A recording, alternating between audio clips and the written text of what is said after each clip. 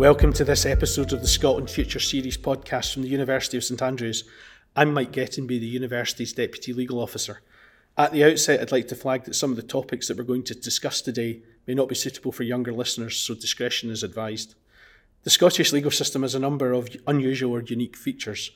Perhaps most well known is that 3 verdicts are available in criminal trials: guilty, not guilty, and not proven. Controversy around the not proven verdict is not new. Nearly 200 years ago, Sir Walter Scott famously referred to it as that bastard verdict. But despite its long history, I can't give you a legal definition of not proven. There's no statutory, case law, or even generally accepted definition, nor the difference between the not proven and not guilty verdicts. What I can say, though, is what the effect of a not proven verdict is. It's the same as not guilty, and an accused generally cannot be retried if charges are found to be not proven. There are, of course, arguments for and against retaining not proven. It's an important safeguard that reduces the risk of wrongful conviction. It demonstrates that there's a genuine doubt as to someone's guilt or innocence, and it's interwoven into our legal system. On the other hand, having 2 acquittal verdicts is illogical. It's incompatible with the presumption of innocence, leading to an acquitted accused being stigmatised. Victims feel that they get no closure, and the verdict allows jurors or judges to compromise and sit on the fence. Since 2018, Miss M, a former student at the university, has been working with Rape Crisis Scotland in a campaign to end the not proven verdict. I recently had the opportunity to discuss not proven and the campaign with Miss M and Sandy Brindley from Rape Crisis Scotland. Miss M, can I ask you to tell listeners about your story? Yeah, of course. So for me, it all started when I was a student studying at St Andrews. I was raped on a night out in Freshers' Week in 2013. I was raped by a stranger, and shortly after some support from the university, I decided to go forward to the police in 2014. I sort of went through a difficult process of not understanding what would happen next. I had never been through a police investigation before. I'd never reported anything to the police. So for me, it was sort of the unknown. And I went through the journey of reporting and going through the process that the police needed me to go through. That included things like a Viper, so a visual identity parade to choose the person, select him out of a sort of number of people, because again, this was a stranger that raped me. I didn't know who this person was. The police process I felt was very thorough, and they went through quite a protracted investigation, is what I felt from the outside. And then in 2014, they presented that to the Procurator Fiscal Service. It took some time. For me, that was sort of the unknown. When it got to the Procurator Fiscal Service, my sort of support then stopped. I had support from the university still, which, the student services were really great. And I was always thankful for their support from St Andrews. But I used to have support from either a liaison officer through the police, but that completely stopped when I got to that stage of the Procurator Fiscal Service deciding if it would go forward to trial. The case did go forward to trial, and that was in 2015. There was a rape trial that took place at Livingston High Court. For me, I'd never been in a courtroom, apart from a familiarisation visit that we did sort of a few days before, and I felt the whole process was quite rushed. Initially, it was going to be in Glasgow and then was brought through to Livingston. Because it now changed location, I had to find new accommodation. For me, it was a very stressful and distressing time for my family. The university came through every day to support me as well, which was great to have that continuity. But in the actual courtroom, I couldn't have a supporter with me, because now it was a different court. They weren't prepared to have me there, so they didn't have anyone available. So I was expected for the first time, sort of at the age of 21 by this stage, to be coming and giving evidence on my own in this courtroom, meters away from the stranger that had raped me.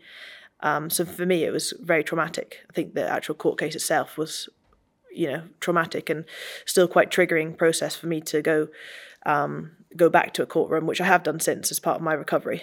The trial was at the Livingston High Court. I was on the stand for about 2 days, was cross-examined for one of those days, and I think that's probably, I still have nightmares. When I do get triggered, those are the nightmares I have. Not just the man that raped me, but actually the things that I was being questioned and asked in the cross-examination. That was very traumatic for me. And then I was told not to go into the courtroom because it gives the wrong impression to the jury. I didn't want a screen because those are one of the special measures, but I didn't want a screen. I wanted to face the man that raped me because I didn't feel that I'd done anything wrong.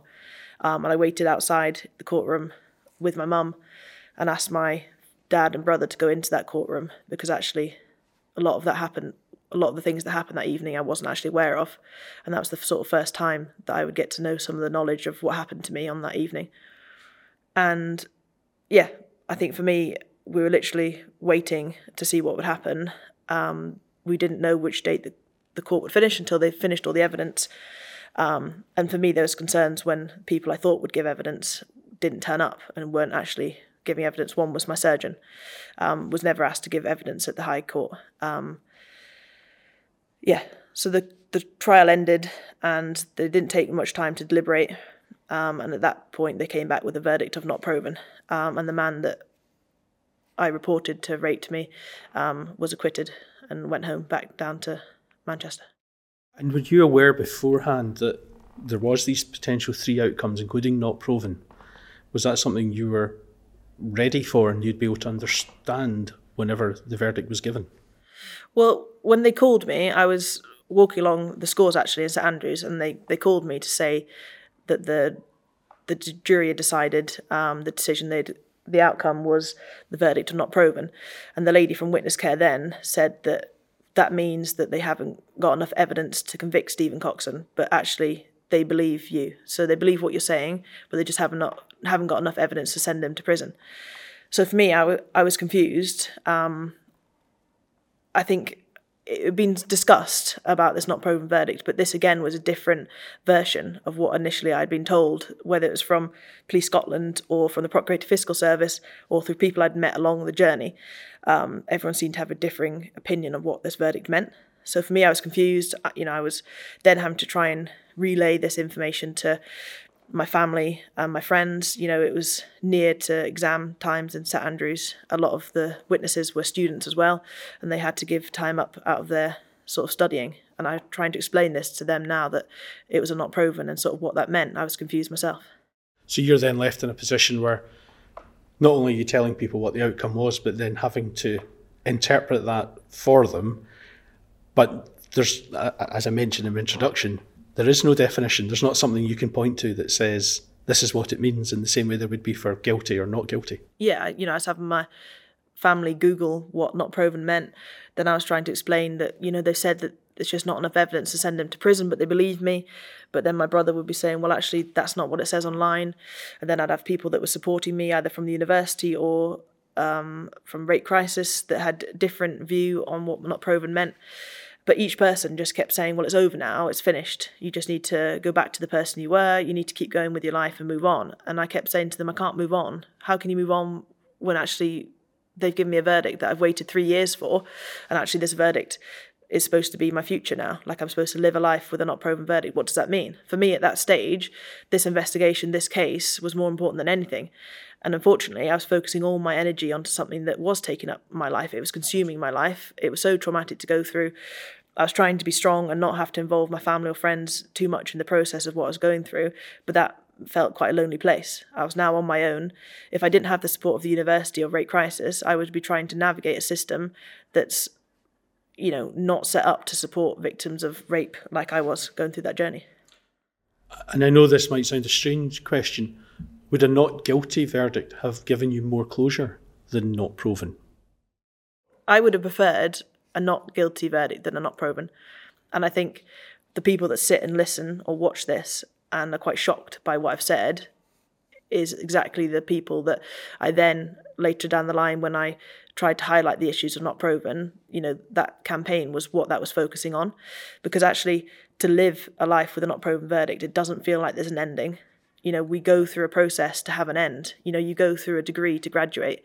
I go through a criminal process to have an ending. But what was the point if I'm given a not proven verdict? I can't even discuss it with people because they didn't understand. My parents and my family felt it too traumatic to even, comprehend what this meant, and the fact that this was another acquittal verdict. People felt it was unfair that they were a witness in this case but didn't understand that this could be the outcome. And I felt unsafe. There was already complications I was having between the accused and his friends. I felt unsafe now in a town where a not proven verdict to me felt that there was no ending. And actually, the jury are there to make a choice. And I think, I spent 3 years. They've had a week of this journey where I've consumed this for a whole 3 years. One thing I asked them to do, and the courts asked them to do, is make a decision. And I actually think that a not proven verdict is a cop-out. They didn't have to make a decision. And I'm sorry that they had to sit through traumatic information. There was a jury member that was quite tearful, and often we'd get upset and we'd have to either stop the trial or let her have a break. But, this was my life. There was me and another person involved in this, and I don't think a not proven verdict gave either of us a sense of closure. So what did you do next, given your lack of closure from the criminal justice system? So for me, like I said, everyone, told me to move on with my life. I was still studying at St Andrews at the time, and for me, it wasn't really. I didn't feel that actually there was an ending to that criminal process, despite my sort of friends and family's views. I wanted to do something that actually I could try and achieve that sort of closure. Initially, it was about feeling safe in St Andrews, so it was about getting an order on one of the accused friends so they couldn't have contact within a certain distance of me, or come to my property anymore and things like that. So for me, that enabled me to feel safe in the town. And I thought, I even said to someone at one stage, like, how crazy is it that I have an order against the friend of the man that raped me, but not the man that raped me? And that's when I started looking into other options. What could I do? And I spoke to various solicitors and explained that, the position I was in, but also that I felt there were things that were wrong in the criminal trial. And I mentioned about sitting outside the court, that my surgeon never came to give evidence. And in a criminal trial, you've got beyond reasonable doubt. That's what they have to sort of, be sure of, a jury. And I wanted to see, was there anything else I could do in this situation? So after speaking to solicitors, with the support of Rape Crisis Scotland, and still had the support of the university, I decided that I would try and do the first civil rape case following a criminal trial in Scotland. And that was it, really. Sort of went from there. And yeah, it took quite a long time to go through that process. I graduated in between that time, which I was glad to sort of get to that ending. And then, it was the civil case that came sort of next in 2018. And I would imagine that's a very different process to go through than the criminal justice system, given that you're instigating a civil case. You're not relying on Procurator Fiscal. You're the one who is engaging lawyers. You're the one who's instructing counsel or whatever. You're driving that a lot more. Did that give you a better feeling of control? Yeah, and I think for me, the criminal process made me worse. Later on, when they diagnosed me with quite complex PTSD, part of that was this lack of agency that I had through the criminal process, that I was a witness to my own crime. And there's only 2 people in that room, but yet I'm now becoming a witness to this, where the accused is never seen as that. They're a part of the process. They've got their own team, legal team. So for me, it was a struggle. Sometimes witnesses would have more information about my own investigation. Bearing in mind that this was consuming my whole life, that was quite difficult to cope with. Whereas if we flip that on the side, when I went through the civil process, the civil process was actually supportive and helpful to my recovery, being able to go through that evidence. Whereas before, I was sitting outside that courtroom, didn't know what was happening until my brother would have to give me these harrowing details of what happened to me on the night that I was raped that I wasn't aware of. To this civil case, where actually I was reviewing the evidence, I was going through it, I was meeting with the solicitor. It wasn't the case of turning up to a court and then it was changed a few days later. They understood that actually this is quite a traumatic thing, and we need to have support in place, and that was all prepared. I felt that all the evidence was reviewed. I felt that there was more evidence in a civil case that is on a balance of probabilities rather than beyond reasonable doubt. And actually we had more evidence. We had my surgeon that came to give evidence that was never included in the criminal trial. So for me, it was worrying that as that student sitting outside that criminal trial, I have all my hope in a system that's behind those doors, that courtroom, where I'm sitting waiting for my surgeon to come and give evidence, or someone else that was a key witness. And actually, I have no control over what happened. I was a teenager at the time. My family had never been through a court case. I didn't know what anything was. I had my whole trust in this organisation that was doing this. But in the civil case, I actually was involved. We had more evidence, not just people coming to give evidence, but actually things that had been overlooked in the criminal trial. And for me, when that civil case was over, I was sure that whatever happened now, that the evidence had been reviewed, that everything that should have been presented was, and I felt that I had a fair case. So for me, it was, I talk quite a lot about legal representation. That was, everything to me, actually having that person in my corner that I could actually ask them, what does this mean? And explain the different outcomes of a civil case as well.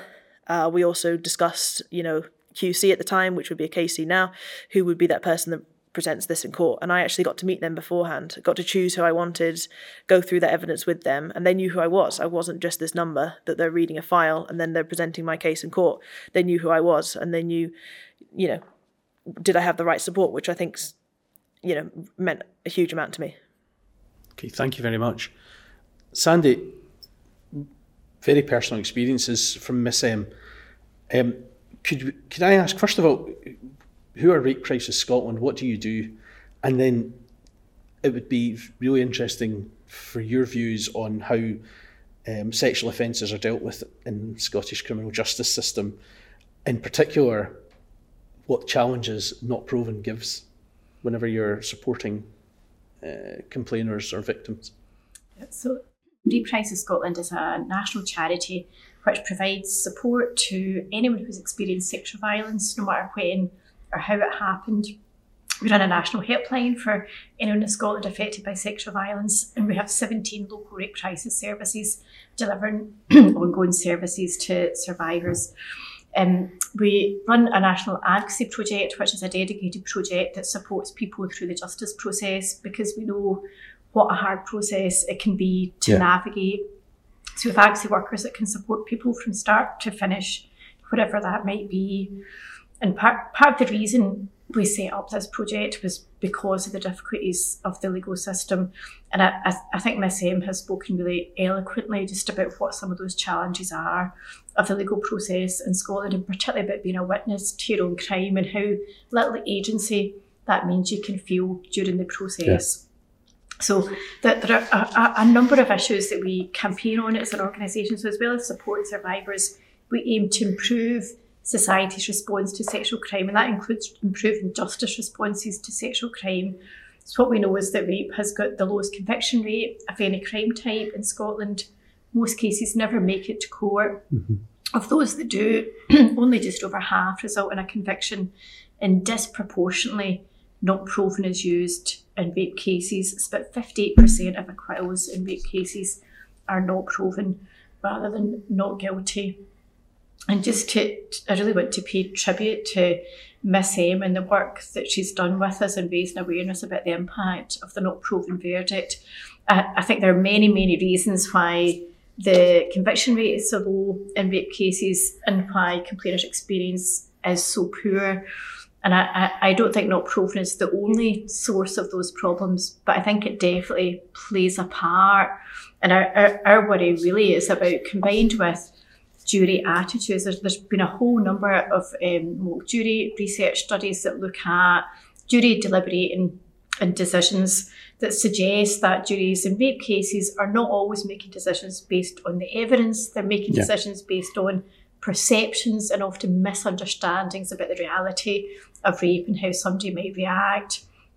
And our concern is that those jury attitudes, combined with the existence of the not proven verdict, are leading to guilty men walking free from our courts in Scotland. We're focusing on not proven today.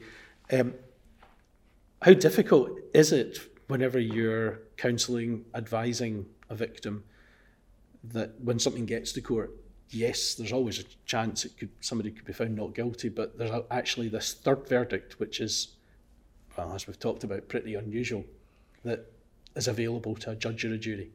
Yeah, I mean, it's very unusual. We're the only country that I'm aware of that has two acquittal verdicts, and I think the difficulty is how to explain this to somebody who's about to go through the process or who has just received a not proven verdict, because there is no definition not proven. I mean, the closest I've heard anyone come to a definition is the suggestion that it's a question of emphasis about whether or not the jury used not proven or not guilty.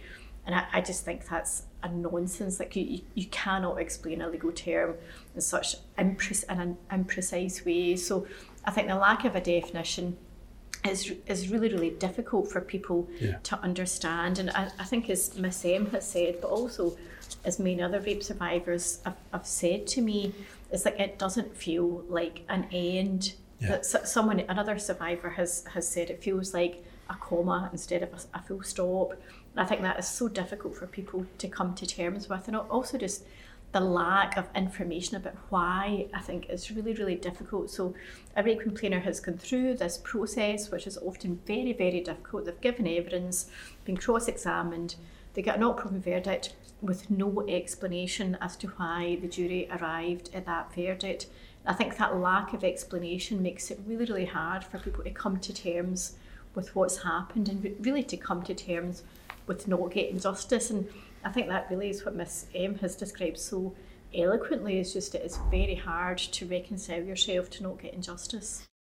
And it seems, given the matters we're dealing with, and given if you have a lay jury, which rightly has got no legal background, if they are coming and saying to a judge in a case, well, what does not proven mean? Judges not only not being able to tell them what it means, but not even being allowed to formulate what that means or to give an opinion. It seems illogical given the outcome that a not proven verdict can have. After your civil case in 2018, again, what were your next steps? Was it at that point that you started to work on the campaign to end not proven? Yeah, so the civil case, the judgment came out quite a few months after the civil case concluded, which for me was actually, I felt the judgment was actually helpful to me because I understood the reason the decision was made, rather than obviously when a jury comes back with a verdict, it's you get the outcome and that's it. And yeah, after the civil case, I actually had quite a few people that had picked up on the civil case. It got quite a lot of media attention that came to me and said, do you not think that the failings from your criminal case, that you should try and, highlight that or do something with that, because, what you went through and the evidence that you feel that you missed, do you not think that should be reviewed or looked at? And quite a few people that I spoke to, varying backgrounds throughout this, that they'd seen the civil case or supported the civil case, they sort of asked if that's something that I would want to do. And by that stage, for me, the civil case was everything I needed. I had the closure. I felt I had justice. The judgment from Sheriff Weir, explained the reasons that he decided that yes, I was successful, that Stephen Coxon had raped me, went through that information, especially with all the evidence from the people that were missed out of the first criminal trial. For me, that was it. I mean, my family were, supportive all the way through, but I felt as well a sense of my whole family felt that we could all sort of breathe now, that it was over. Like I didn't need to do any more, and I didn't want to go back over my own case because that was about one individual. So now I wanted to focus my time. It was quite a lot of my own time doing a civil case. I wanted to focus that energy I now had into helping other people in my situation. I felt like a closure and justice from Stephen Coxon, but there were thousands of women in Scotland that didn't have their own closure and weren't getting justice. And I wanted to do something to help the system and help other people in that system. And that's when I decided, about 4 weeks after my judgment from the civil case, I decided that I'd like to highlight something for me that was a problem, not just in my own personal views, but communication with others that were supporting me and getting that two-way support. None of us understood the not proven verdict. And that's when I approached Sandy Brindley, Rape Crisis Scotland, and her team, and said, this is something I'd really like to do. Will you support me? Because it's a huge project, but I know it's not going to solve everything. But actually for survivors like myself, I felt I never got that closure, and it's something that I'd like to help other people with. And that's how the End Not Proven campaign really, how that sort of started and how the journey began. It's 2018. How did you go about starting a campaign? Tell us a bit about the history to it and where it's taken you to. I think the collaboration which is really, really important, because I think you can give lots of statistics to people about rape being not proven, being disproportionately used in rape cases, but I think it's people's stories that really bring home the impact of this verdict and why there's a need for change. And I think the collaboration between Rape Crisis Scotland and Miss M worked really well. Yeah. So we set up a page on our website about the campaign, giving background information. We set up a dedicated email address for people to email us with their experience. So we had a number of survivors contact us to say how the verdict had felt for them. But we also had some people who had sat in juries got in touch anonymously just to say really how appalled they were at what had happened during the jury deliberations in the cases they were involved in, and how they ended up going for a not proven verdict. So I thought that was really important to get a range of views, and particularly a range of survivors' views, that we then, with permission, used quotes from survivors and others on our website. Myself and Miss M also met up with every justice spokesperson for every party in the Scottish Parliament.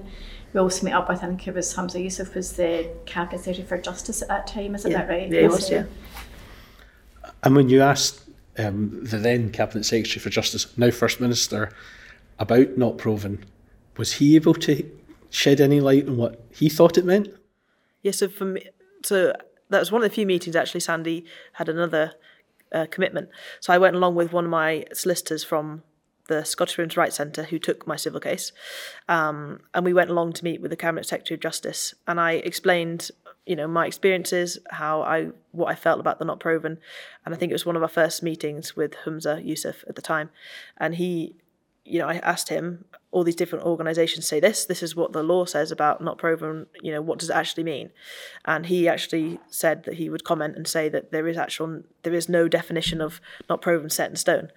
So for me, that sort of spoke volumes, really. I know this campaign was to end the not proven verdict, but the other side of this campaign that would mean that we were always going to achieve something and that it would be something useful of my time and Rape Crisis Scotland's time was actually that if we can't end not proven, we'll want to highlight that and try and sort of remove the use of this verdict. But actually another part of it was making people aware. So actually, members of the public that might be on jury, might be a jury member, we were on quite a few of the sort of news channels. We discussed it in radio shows as well.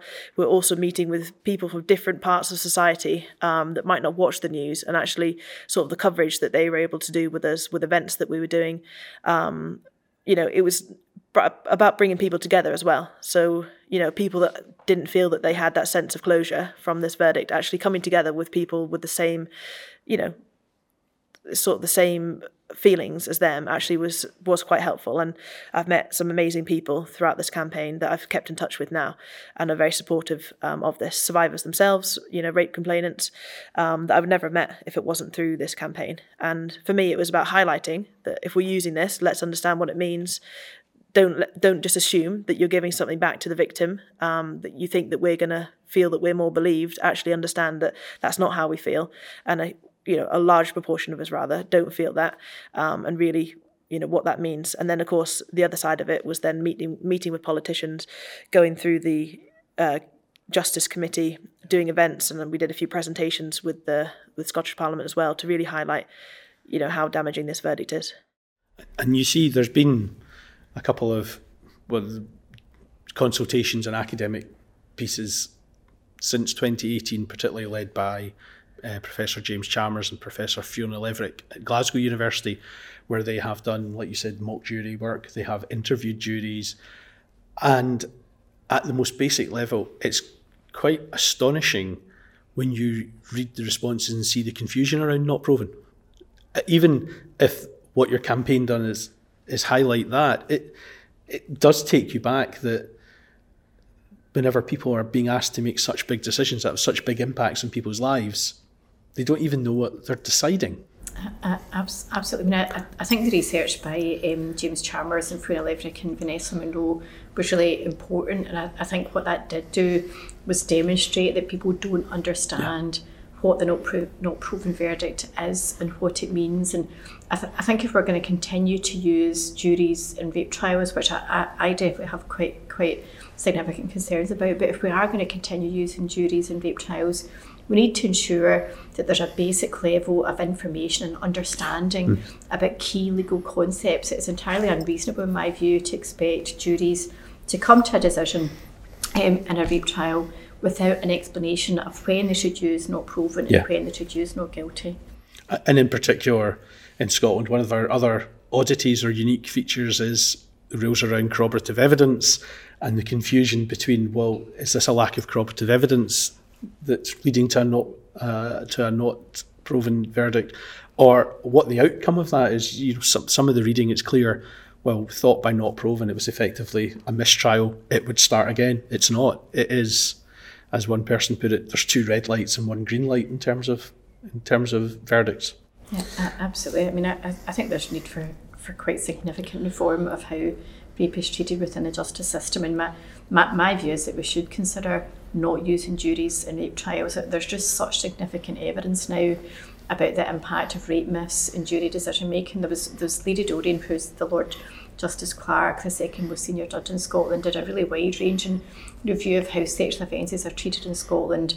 One of her recommendations is, like, we do a judge-led pilot, so pilot rape trials using a judge as the decision maker rather than a jury.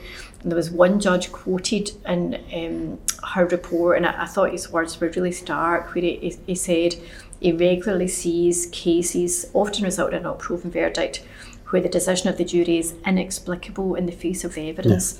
Yeah. And I think from that it is really clear that our justice system is failing to protect society by convicting men who are clearly guilty, but is also failing to provide any sense of justice to women reporting rape. It's worth pointing out, though, not proven is also available to judges sitting without juries. And there are times when a judge will give a not proven verdict. So this is not just, a plague on juries or a problem with juries. I wonder how many of those judges would be able to explain why they gave a not proven verdict instead of a not guilty verdict. And actually, because whenever a not proven or a not guilty verdict is given, there's no explanation.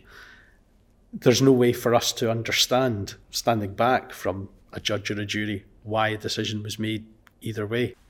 So thank you very much for that, sharing both of your experiences. I suppose it brings us to where we are now. Following the consultation exercises and the other pieces of research that we mentioned, the then First Minister Nicola Sturgeon announced in September 22 that the Scottish Government's programme for the upcoming year would include a criminal justice bill which would have measures to abolish the not proven verdict. That bill has now been introduced into the Scottish Parliament. Can I ask what both of your reactions are? I think this is an incredibly important bill that could transform justice responses to sexual crime, and I think it's really important to pay tribute to everybody that made it happen, from survivors like Miss M and lots of other survivors who've been involved in campaigning to improve justice responses, but also, like, going back to Lady Dorian's review, which it's based on, and the former First Minister who played such an important role. I think now really the onus is on politicians within the Scottish Parliament to see this through and make sure we have legislation that fundamentally transforms justice responses to rape and enables people in Scotland who've been raped to actually get justice. I know my profession is one that doesn't like change, but it is quite stark that whenever you read the statistics, such as, whenever the consultation was published whenever the consultation was published and responses were invited, 62% of the 194 responses supported scrapping not proven. There is a general groundswell of opinion in favour of that happening. Miss M, what are your thoughts now, that culmination of 5 years' work for you? Yeah, I think it's been a long journey, but I think, and I hope that, once I was a victim going through the courts where I didn't feel that my voice was being heard, that I hope that this campaign, that wasn't started by us initially. There was also Joe Duffy that I've spent a lot of time with and spoken to, his family campaign for the removal of not proven. I just hope that everyone else that's been involved in this journey, and supported the Not Proven campaign, especially rape victims, that we can see it's disproportionately used, feels in some way that their voice has been heard, that the Scottish Government have listened to, our views and opinions. There's been, some great evidence-based research and lots of other reasons that this is where we are, not just sort of our campaign, but it is great to see that something that we find so difficult at the end of a trial that's so traumatic, that we do feel our voice is being heard, and that we do have a place, with our lived experience to come into play to make, next decisions for the next stage. Thank you, because it's clear this is not one magical solution. This is a piece of an overall set of solutions that need to be put in place. But you must feel, do you feel proud? I presume you don't feel your work is done. No, I feel proud of Miss M and all the other survivors who have spoken out and who have played such a key role in making this happen. I think there is a lot in this bill to be really proud of, and that could genuinely transform women's experience, people's experience of the justice process. And I think hopefully it's something that Scotland can be proud of, and we can be proud of our Parliament if our Parliament really steps up and passes this bill. Thank you very much for your time. Thank you very much for sharing your story with us, Miss M. Thank you very much for listening or viewing this podcast. If you have been affected by any of the issues that we've discussed, I would direct you towards the Rape Crisis Scotland website and all of the great work that they've been doing and campaigns. There's more information about the campaigns they're running, the advocacy work they're doing, and the support they're able to provide. Thank you very much to both of my guests today. Thank you. Thank you.